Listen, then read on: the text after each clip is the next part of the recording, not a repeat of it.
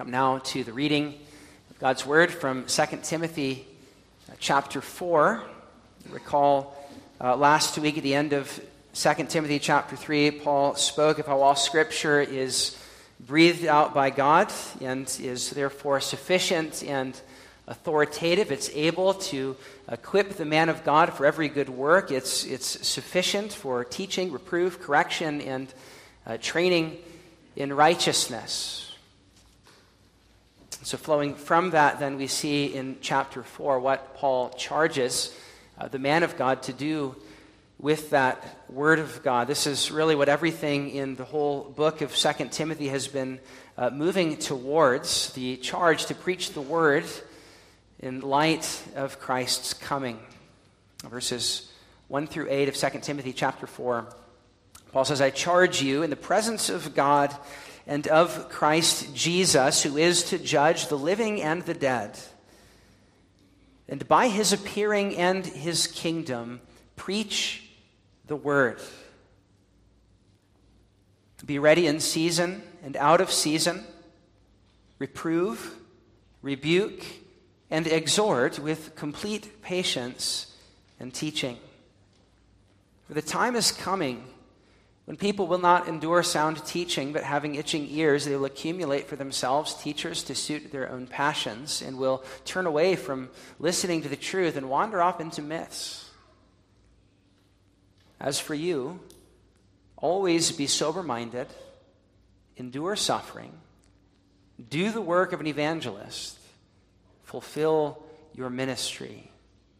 For I am already being poured out as a drink offering. The time of my departure has come. I have fought the good fight. I have finished the race. I have kept the faith. Henceforth there is laid up for me the crown of righteousness, which the Lord, the righteous judge, will award to me on that day. And not only to me, but also to all who have loved his appearing." As far the reading of God's word, may he add his blessing to it.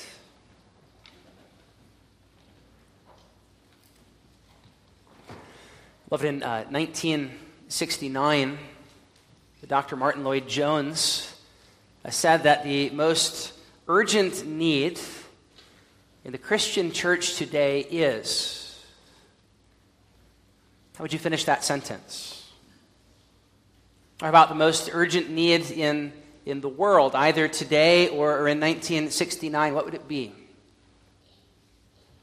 Lloyd-Jones said true preaching.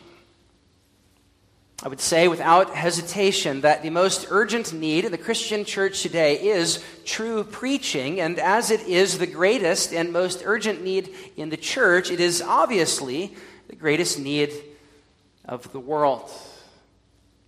And that's a statement I think the Apostle Paul would agree with, as he is drawing near to the end of his life, already being poured out as a drink offering.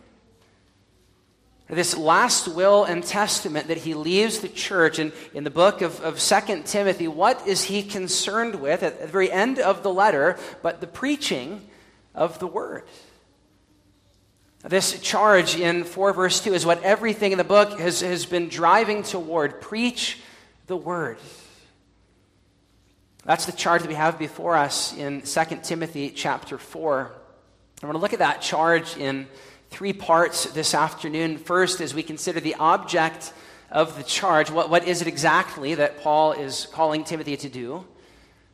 Second, we'll consider the difficulty of the charge, why it is that this charge will bring suffering. And third, the weightiness of the charge given by a dying apostle with God as witness. Look at me first at the object of the charge in 4 verse 2. Preach the word. This word, the verb there, preach, has the idea of the public heralding of a message by one who is set apart, in the same way that a king would have an official herald who he would send before him to proclaim the king's coming or to proclaim the king's edict. So the King of Heaven sends heralds preachers specially set apart, that is, ordained by the church to proclaim his coming and proclaim his message. And that message is given in what it is that the herald is to proclaim in verse 2, namely, the word, the authorized message of the king. As we saw at the end of chapter 3, the God-breathed Scriptures. Paul says that is to be the message of the king's herald. He is to concern himself with preaching this word. In other words, the substance of the proclamation of the Christian preacher is not to be his own opinions or social commentary. It's not his tips on how to be a better person, but the God-breathed, wholly sufficient Word of God. As one theologian has said, that means that a sermon is inextricably tied up with the Word. If what the pastor proclaims are merely human insights, however perceptive they may be, what is happening is not what the Bible calls preaching. In the strict sense of the term, authentic preaching is expository preaching, where the sermon exposes or sets forth what the text says. Nothing more, nothing less.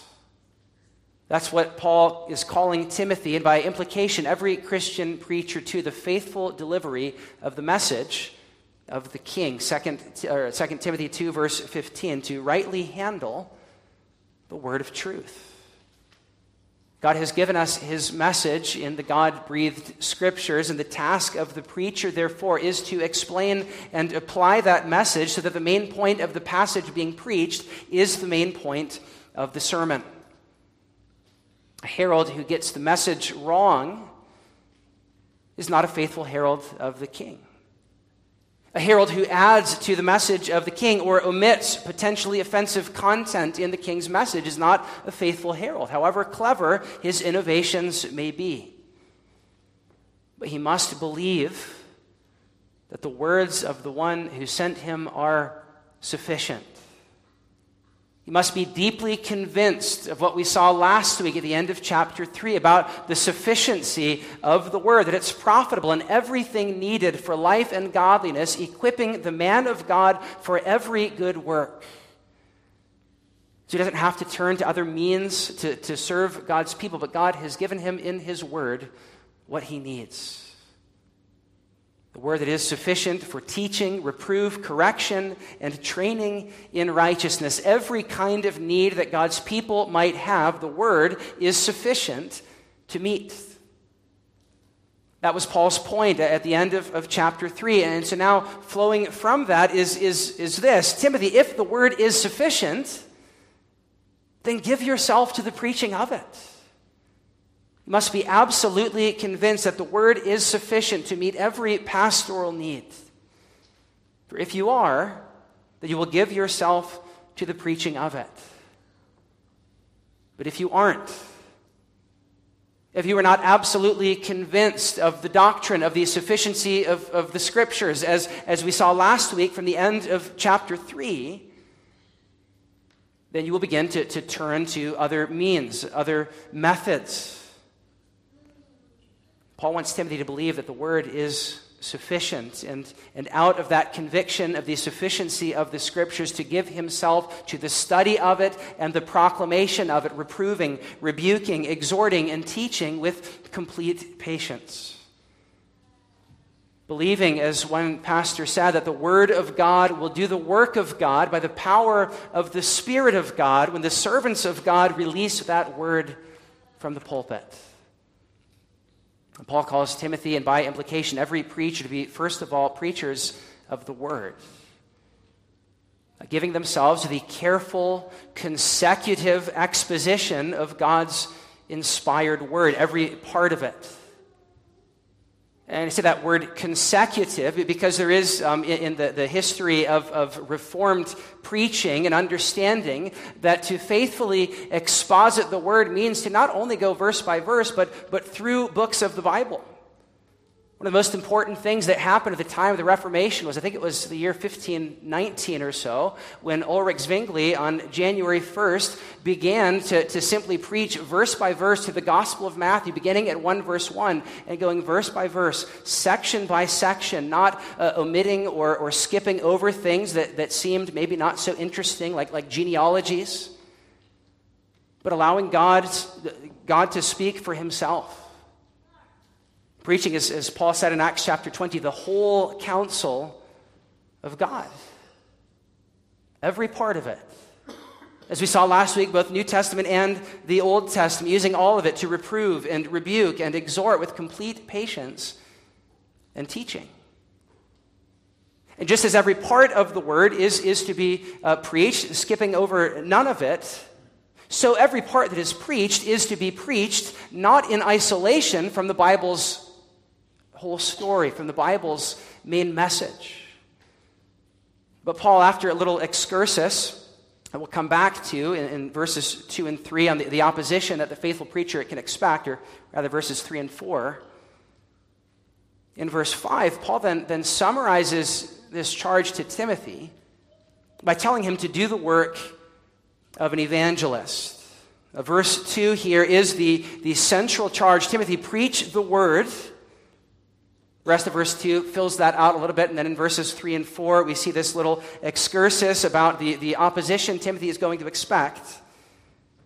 Then in verse 5, Paul comes back to the main charge about preaching the word, and he modifies that with a number of things, including doing the work of an evangelist, which is not speaking about Timothy's informal ministry in the neighborhood, but again is modifying that central charge to preach the word by saying, Timothy, the word that you preach is an evangelical word. It's a gospel word.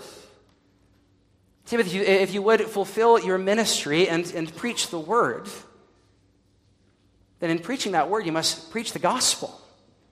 You must preach the evangel. For remember what we saw last week, that these scriptures are able to make you wise unto salvation through faith in Christ. They're ultimately about Jesus. And so to faithfully preach the word, Timothy must preach the word, our Lord Jesus Christ. Michael Brown puts it this way. He says, above all, faithful preaching will consistently proclaim the person and work of Christ as sufficient for our salvation. That is the meaning of Paul's exhortation to do the work of an evangelist. While there is a place for personal evangelism, the life and ministry of the pastor, the emphasis in Paul's charge is with regard to the preaching of the word. For Paul, preaching the word means preaching Christ. The one great theme that the preacher must always bring out of the word is Christ and him crucified, risen, and coming again. To preach the word faithfully is to preach Christ. That's the point Paul is here making that he just made in 3 verse 15, that all Scripture is about Jesus, and so to preach the word is to preach him. It's to do what Acts chapter 8 says Philip did with that Ethiopian eunuch as he opened up the word to him. It says, and he preached to him Jesus. Spurgeon said, leave out Christ from the preaching and you shall do nothing. A sermon without Christ is a mistake in conception and a crime in execution. However grand the language, it will be much ado about nothing if Christ be not there. So Timothy, do the work of an evangelist and preach Christ. Yes, carefully show us the meaning of every word and every verse, but do so in the context of the overarching story of redemption. Don't lose the forest for the trees, but as a herald, as one who proclaims, you must first of all proclaim what God has done in Christ. As Paul said in 1 verse 9, he has saved us not because of our works, but because of his grace, which he gave us in Christ before the ages began and has now been manifest, the appearing of our Savior, who has abolished death and brought life and immortality to light. That's the way that Paul has thus far summarized the gospel for us. Faithful Christian preaching must proclaim that message, the promise of life. Real exhortation, teaching, and rebuke contains that message. By the way, that word for exhort can be translated comfort or encourage. It's ultimately this message that brings comfort. Lord's Day 1. So fulfill your ministry by proclaiming it from Genesis to Revelation, heralding what God has done, how he saved us not because of our works, but sent his Son to fulfill the covenant of works for us as our representative, and then die in our place and take our curse that we might live. It is one day coming again that we might enter into that life fully, proclaim that good news. And in so doing, fulfill your ministry that God has set you apart to do as his herald of salvation. That's the charge that Paul gives Timothy, that he gives by implication to every Christian preacher. And he also then gives Timothy a warning. He wants to make sure that he understands that preaching this good news is not necessarily going to be easy as he moves in the middle part of our section from the object of the charge to the difficulty of the charge, where there will be opposition to the preaching of this gospel. And Paul has already made that clear from the very beginning of his letter. We're in 1 verse 8, in his first mention of suffering, it was suffering for the gospel. He said to Timothy, therefore do not be ashamed of the testimony about our Lord, nor of me his prisoner, but share in suffering for the gospel by the power of God. So in 1 verse 12, just a few verses later, after explaining the gospel that Paul was set apart as a preacher and apostle of, he says, this is why I suffer as I do.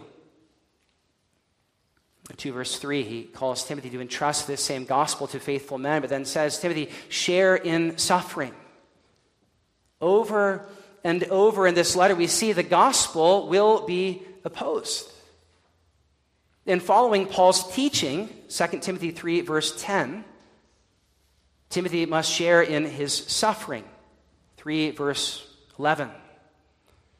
That theme of suffering for the gospel, that theme of God publishing the good news of a suffering Savior through the suffering of his servants continues now in chapter 4, where Paul calls for Timothy and all gospel preachers to preach the word. That charge is then followed by all kinds of warnings about how that word will not be received. Beginning with that phrase in verse 2, in season and out of season. Which is to say, Timothy, you must preach this word in seasons where it is welcome and in seasons where it's not. You must preach this word in times where the culture thinks that it's relevant and in times where the culture sees it as irrelevant. In times of revival or in times like those described in 3 verses 1 to 5, where people are lovers of self and not lovers of God, and the gospel is met with hostility. Preach it when the wider society receives it, or when they consider it hate speech, or even locally, when your church in Ephesus wants to hear it, or when they don't. That's the point of verse 3, that the time is coming when they will not endure sound teaching, but will have itching ears and accumulate for themselves teachers to suit their own passions, and will turn away from the truth and wander off into myths. Perhaps like the kind of thing we saw at the end of chapter 2. Timothy, they won't want to hear your reproof and your rebukes. They won't want to hear the gospel, but they'll tune it out. They'll cover their ears.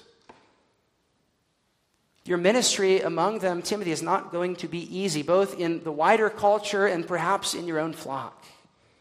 There will be times of receptivity and there will be times of hostility. And so your labors, verse 5, are going to require sober-mindedness. Verse 2, patience. Where you're going to be tempted to lose your calm, to become frustrated or discouraged. That's why he says in verse 5, endure suffering. Repeating what he's already said back in 2 verse 3 and 2 verse 12. Timothy, share in suffering as a good soldier. Endure. Paul makes clear again that what he is calling Timothy to will not be easy. We can sort of fast forward and use a few more recent, somewhat more recent examples. He's saying, Timothy, you might have seasons like Charles Simeon, I believe the 19th century pastor in Cambridge, where for several years the people of his own church would lock him out of the building and pelt him with eggs and lock up the pews so that his hearers couldn't come. They would circulate petitions for his removal for 12 years.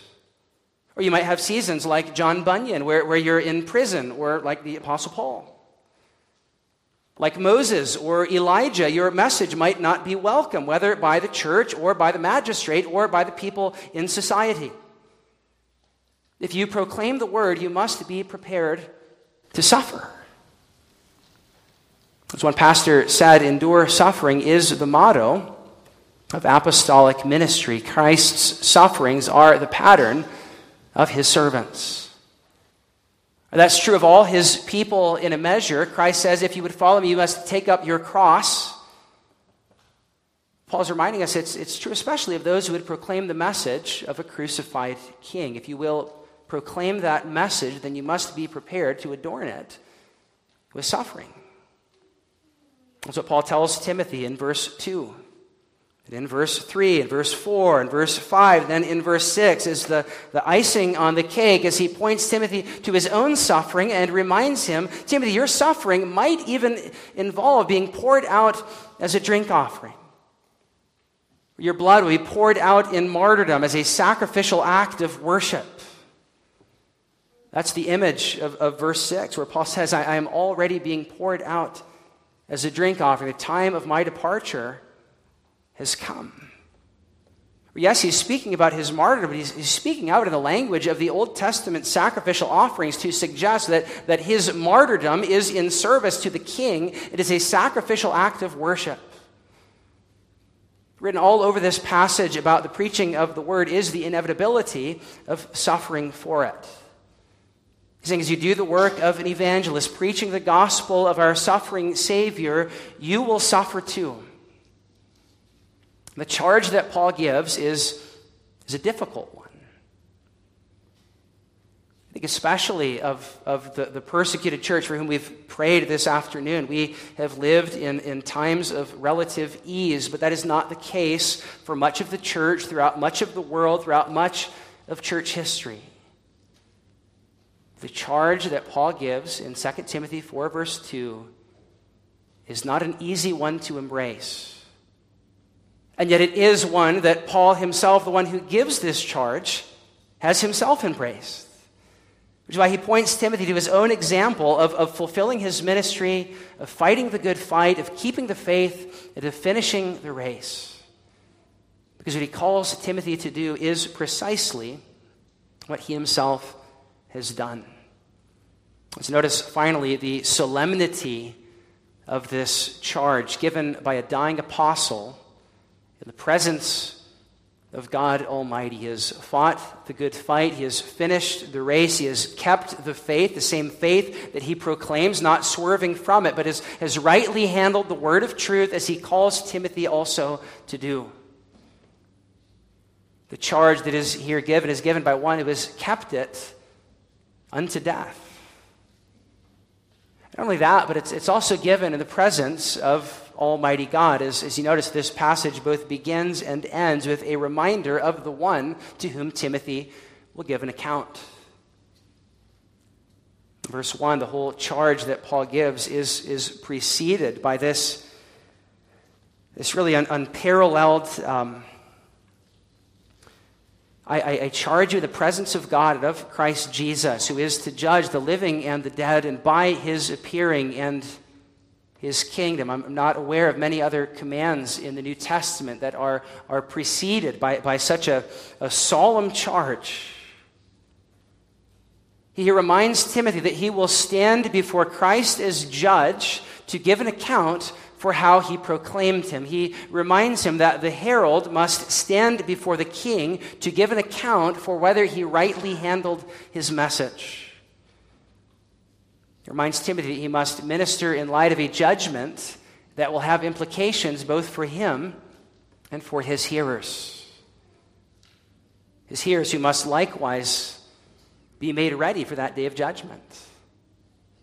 So this gospel that he heralds is a matter of life and death. There is a great solemnity to the charge that he is given. He must not lose sight of the coming of Christ the King, who not only he, but also his hearers will stand before his judge at his appearing and the full coming of his kingdom. And Paul reminds Timothy and every gospel preacher of the weightiness of their call. And he also reminds him in verse 8 that for the one who fulfills his ministry, as Paul has, there is laid up for him a crown of righteousness, which the Lord, the righteous judge, will award him on that day. Again, this is speaking of the day of Christ's coming, the same day that was mentioned in verse 1. Here, Paul points Timothy and every gospel preacher to the coming of Christ, the chief shepherd, and the hope that when he appears, they will receive an unfading crown of glory. It's what Peter says in 1 Peter chapter 5, and Paul here says the same, the crown of righteousness. He wants him to know and be reminded that though this charge to preach the gospel of a suffering Savior is a difficult one, yet, as he said in chapter 2, if we have died with him, we will live with him. If we endure, we will reign with him. Here again, he points him to that same hope of glory that he spoke of in chapter 2. He points him to that same crown that he spoke of in 2 verse 5, where he said that the athlete who competes according to the rules, namely suffering, will be awarded with a glorious crown. Here he points him to that same hope of glory. That same hope of glory that, if you remember from 2 verse 8, was also Christ, the offspring of David, who has risen from the dead, who shares his pattern of suffering unto glory with his people. That's what Paul means in verse 8, that for all who love Christ's appearing, there is laid up for them a crown of righteousness when he appears.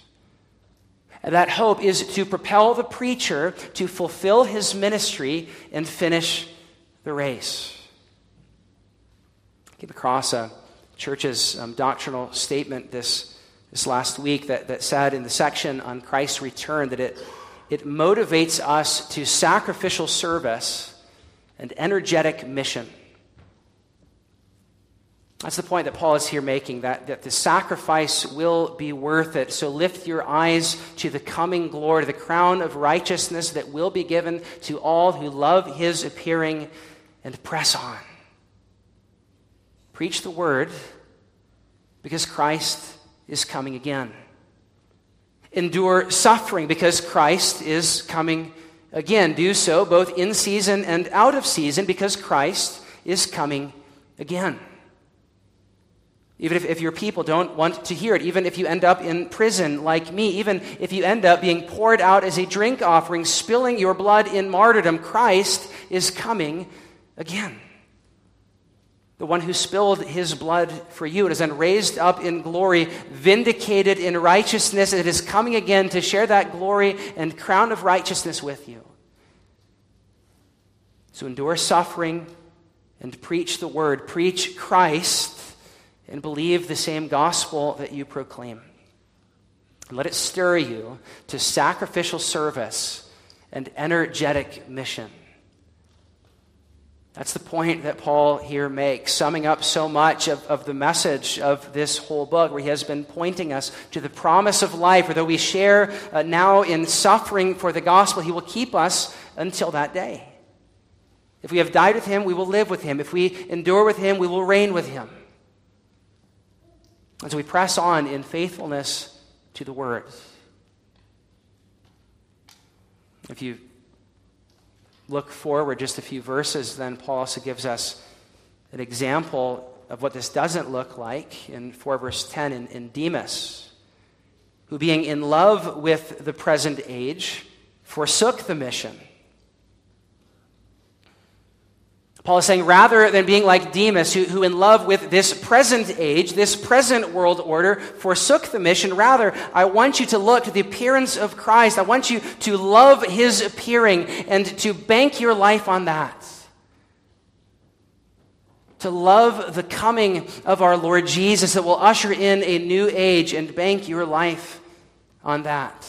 Don't be like Demas, nor like those in 4 verse 3 who have turned away from the truth because they want teachers to suit their own passions. But being hearers of the word, and so having our hearts stirred by the preaching of the gospel so that we love Christ's appearing too. This passage has implications not only for preachers, but for all of us. For those involved in the ministry of the word, whether formally or informally, it reminds us to preach the word, nothing more, nothing less. To make sure that in preaching that word, we are doing the work of an evangelist, preaching Christ. That even if that word is not well received, we press on even in the midst of opposition, letting love for Christ's appearing motivate our mission. And then for those in the pew, this passage reminds us to be praying for those who preach, that they would preach the word carefully, Christ-centeredly, both in season and out of season, that God would continue to raise up more preachers to do just that. Giving thanks when he does, like our brother Steve will be ordained this Friday. We give thanks for that, and we continue to pray that God will raise up yet more preachers who love Christ's appearing and so faithfully herald his message in view of his coming. We pray for revival of Christ-centered preaching in Canada, of faithful exposition that unleashes the word of God to do the work of God by the power of the Spirit of God. And then even as we pray for that, we value that ourselves. Not having the itching ears that this passage speaks of, wanting to hear what we want to hear, accumulating for ourselves teachers to suit our own passions and preferences and hobby horses, whatever those may be. But we value the kind of thing God values, careful, Christ-centered ministry of the word that is profitable for teaching, reproof, correction, and training in righteousness, that the man of God may be complete, equipped for every good work. That's what the dying apostle here tells us to value. As Lloyd Jones said, that is the greatest need in the church and the greatest need in the world, preaching that is dictated by the word and glories in Christ. So that more and more as we hear it, we too would love Christ's appearing and not be those like Demas who are in love with this present age, but would be in love with the King of Kings and Lord of Lords who is coming again. Even like the bride in the Song of Songs would say, "Come quickly, Lord Jesus, hasten, my beloved." Have our hearts so stirred by the preaching of the word to long for the coming of our Lord who is our life. Do you value that kind of preaching? Do you love the coming of our Lord Jesus? And rather than being the kind of hearer that Paul describes in verses 3 and 4, are you the kind who loves to hear the voice of your beloved? And so you value the kind of preaching that makes his message central. That's what the dying apostle is setting before us in these verses. Again, not just to Timothy, but as I've said before, this letter to Timothy is for the whole church. We see that in his introduction at the beginning. We see that in the plural benediction where he says, "Grace be with you," in the plural in verse 22. He's speaking to Timothy, yes, but he's speaking past him to the whole church then and the whole church of all ages. Preach the word. Love the word and receive the word, and love the Christ who is contained in it, longing for his coming when each and every one of us will be awarded with the crown of righteousness. Even so, come, Lord Jesus. Amen. Our Father in heaven, we thank you for your word that speaks to us of Christ, that as it's faithfully preached by heralds who proclaim the victory of the King, Christ himself is proclaimed. Lord, we pray that you would help us to be hearers who love to hear his voice, who long for his coming, who love his coming,